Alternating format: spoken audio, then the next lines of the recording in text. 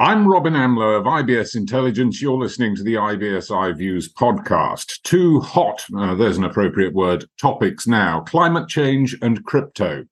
At Money 2020, crypto as a service platform Zumo launches what it claims to be a world first, a decarbonising crypto solution for banks, fintechs and asset managers, holding out the promise of ESG-aligned crypto offerings to customers. So just how do you go about decarbonising digital assets? I speak to Kirstine Harrison, Environmental Advisor at Zumo. But first, do you want to access the $10 billion Middle East fintech opportunity? If the answer is yes, then join the Cedar IBSI Fintech Lab and fast-track your journey of market expansion to the GCC with us. As a Fintech Lab member, you'll have access to skilled mentors and have the opportunity to learn, network, and collaborate with like-minded individuals, building your knowledge base, skills, and connections. Visit www.cedaribsifintechlab.com.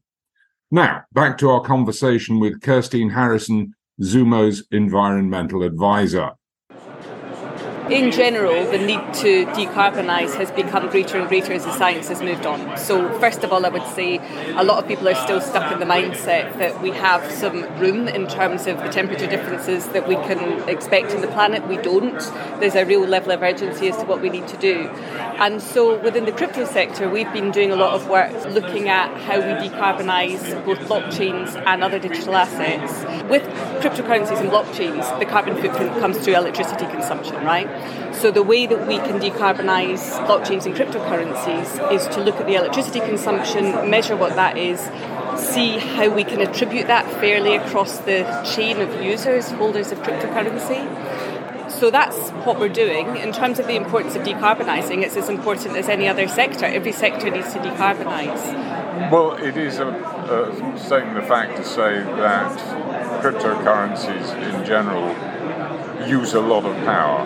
Is there any way of reducing that, or is it just a case of offsetting? It depends on the consensus mechanism, it depends on the cryptocurrency. So when you're looking at proof of work consensus mechanisms, so Bitcoin being the prime example, the energy use is built into the consensus mechanism itself. So that is kind of inherent in the Bitcoin network and other proof of work cryptocurrencies.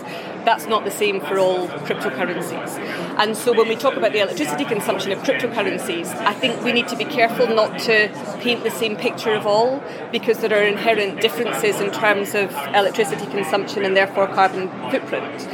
You asked the question about is there anything that we can do about it. I think what's very interesting in the case of proof of work is that energy inefficiency has inherently been built into the system deliberately. So in a sense, the more secure the network, the more energy is expended. And so, for example, Zumo, we're an intermediary in the crypto ecosystem. We don't mine cryptocurrencies. We're not the direct users of the electricity. And we have no overall control at all on the electricity consumption of the Bitcoin network. So in that case, what we're looking at doing is procuring renewable electricity that's equivalent to that which has been used. So it's an offset? It's technically different to an offset. There's two different things that can be done. So one is the procurement of renewable electricity. We do that through renewable energy certificates. And that isn't technically an offset. I can come on and explain what that is in a minute if that's of interest. The other is more traditional carbon offsets, and they can be used too. They are both very valid ways of doing it, but they're different market instruments, so they have a different purpose. You said that the large energy consumption had been built in. Can you expand on why that was built in? Well, if we're sticking with the example of Bitcoin, the way that Bitcoin transactions are validated in the blockchain is that miners compete to solve cryptographic puzzles. And the more miners compete, the more secure the network is, because the more parties they are involved, but the more electricity is expended in doing that. So it was built in effectively as a security measure? Yeah. All right, let's move on to a little bit more about what Zumo itself is doing. You described it as a middleman. Well, we're an intermediary in the crypto ecosystem. So with that's what I said, a middleman. Yeah. So what we do at Zumo is work with banks, fintechs, asset managers to enable them to provide crypto as a service. So we provide the infrastructure for them to be able to do that. And we also have a consumer app. So we have a B2B side of the business, which is the main bit of what we do, but our consumer app is the B2C side of the business. And so we work with blockchains. For example, in our consumer app, what we're doing is looking at the electricity consumption of the Bitcoin that we work with, and then we can do calculations to assess what the electricity consumption is that we're responsible for and that our users are responsible for. And so we've just launched a product called Zumo Oxygen, and that allows us to work with our enterprise customers to help them calculate the electricity consumption or carbon footprint of their digital assets and come up with solutions to decarbonise those. Decarbonising, of course, costs money. How does that cost get passed on, or does it get eaten? Well, you say decarbonising costs money, and that is a fair point, and I can come back to that. But actually, the risk of not doing it is a greater cost to businesses than the cost of doing it. So actually the value of doing it, I think, is maybe what we need to look at rather than the cost of doing it. So in terms of cost, what we're doing at the moment is working with our enterprise clients to procure renewable electricity equivalent to the electricity consumption of their crypto activity. And there's a cost associated with that per megawatt hour of electricity that's consumed. The benefit to them is a reputational benefit. It's also the benefit of meeting the targets that they set in their own net zero strategy and getting in compliance with legislation which is either in place now or which is coming up. So it's an interesting question because actually we still look at this as a cost, and I think what we need to start doing, not just in the crypto space but collectively, is looking at the cost of inaction, so the cost of not doing anything, which will become far greater than the cost of actually doing something.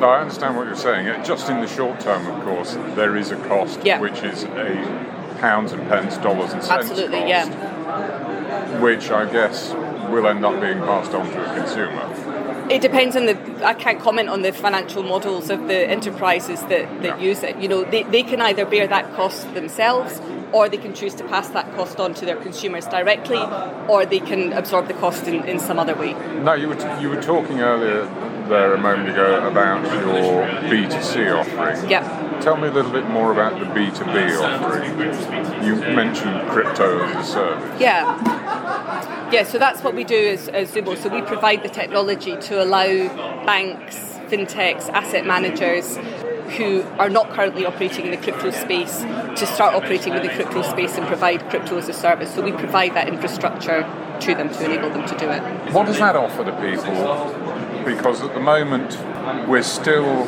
not even at a tipping point where crypto becomes something other than, well, you can argue the toss whether it's an investment or a gamble. We'll not get into that discussion here.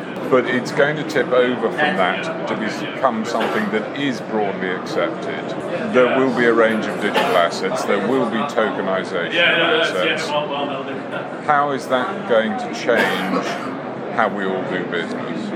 And what does it mean for Zumo? Well, at the moment we're working with a lot of clients that are in traditional finance that are also including crypto as a service. So I think what we are seeing is a diversification of what they do into the crypto space.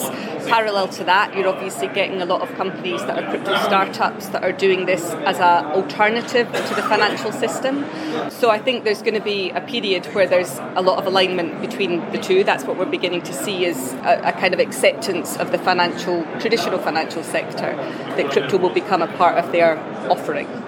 And as that happens, this obviously will create a business opportunity for the service you provide in terms of quantifying what does this mean if I'm an investment management organisation, what does this mean for me in terms of what I have to do to decarbonise. And yes, I completely accept there is regulation on the way as far as ESG is concerned. That will happen, is already happening in fact. Yeah. So there is going to be a requirement on an organisation getting into that business to do something about it. But it creates, obviously, business opportunity for somebody like you. Yeah. How are you going to capitalise on that? And are you focused on any particular geographies? Are you looking solely at a UK market? Or are you looking at a European market? Are you looking at a global market? So we're looking mainly within the UK at the moment. So our financial services side of the business is registered as a crypto asset firm under the FCA registration process. So the UK is our main area of focus at the moment. Final question. You're a sustainability advisor. Do you wake up every morning cheerful or depressed? I love that question. I see the opportunity as to what we need to do, and I mean that generally, not just in terms of my work with Zumo. I see at the moment businesses really, really waking up to the challenge, and I see a very quick realisation that incremental change is not the way forward, that actually we need systemic and transformative change. And I'm really lucky to be working with businesses that see it that way and don't question the science of climate change or anything like that. So what I do allows me to be optimistic, and I choose work that allows me to be optimistic. But we have a lot of work to do and not much time to do it in. Kirstine Harrison, Environmental Advisor, Zumo.